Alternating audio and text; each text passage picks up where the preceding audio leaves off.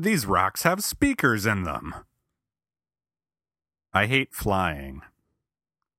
This is not an uncommon sentiment these days. Apart from possibly going to the dentist, I can't think of another aspect of modern living that is more loathed than flying. In fact, I think most people would prefer going to the dentist at this point. You know, if visiting the dentist were a form of travel. Which, if they give you too much nitrous, it sort of is. How did this happen?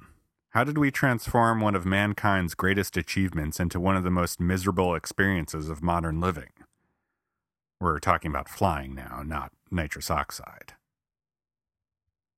When Leonardo da Vinci was coming up with all of his dude with a wing on each arm and wooden oar that spins really fast ideas, I don't think he was envisioning air travel as it is today. He was picturing a new era of mankind where we had escaped the tyranny of the ground upon which we had been enslaved for so many years. It was a glorious vision, and it did not involve taking off your shoes and buying 3-ounce bottles of toiletries. When did this happen? When did flying become so terrible? Is my misery a byproduct of growing up, or is it a sign of the time in which we are living? The first time I flew, I was 9 years old, and I was going to Disney World with my family. It was amazing. We boarded this enormous metal behemoth that went from 0 to pretty goddamn fast in 10 seconds and took to the air, hurtling us toward Orlando at tremendous speed. I looked out the window for hours, marveling at mankind's mastery of the skies, in awe of our technical prowess, fascinated by the tiny metal toilet which had no water in it. Now, though, I've become jaded. Now Sky Mall provides more moments of dumbfounded splendor than the sky itself. Wait, it's a rock, but you can hide your front door key in it? Amazing! I am by no means a frequent flyer, but I've flown enough to get a free flight here and there over the years. And even when the flight is free, even when I haven't spent a dime to travel thousands of miles at hundreds of miles per hour, I'm still miserable.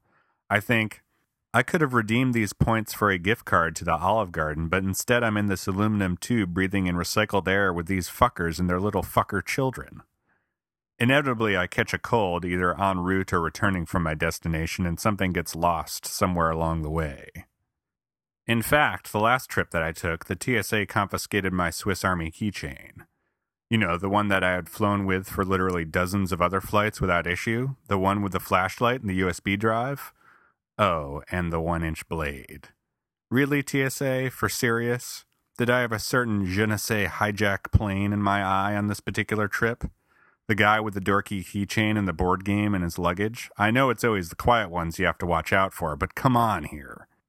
I think if you can get a given object through airport security more than 10 times, it should be considered off-limits for confiscation.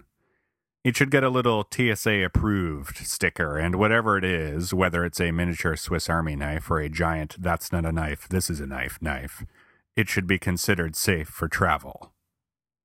And hey, if years down the road someone with one of these grandfathered-in carry-ons goes crazy and takes me hostage with their envelope opener or whatever, if I see that little TSA-approved sticker on it, I'll just say, "Well played, sir, well played. Beaten at my own game."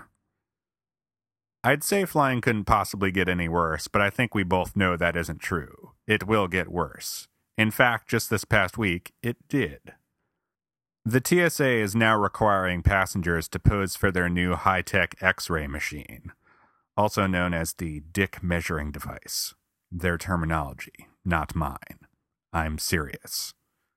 Or an invasive pat-down.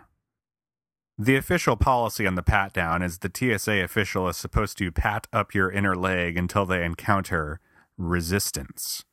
And I'm fairly certain that saying, "Hey man, don't touch my testes," does not count as resistance.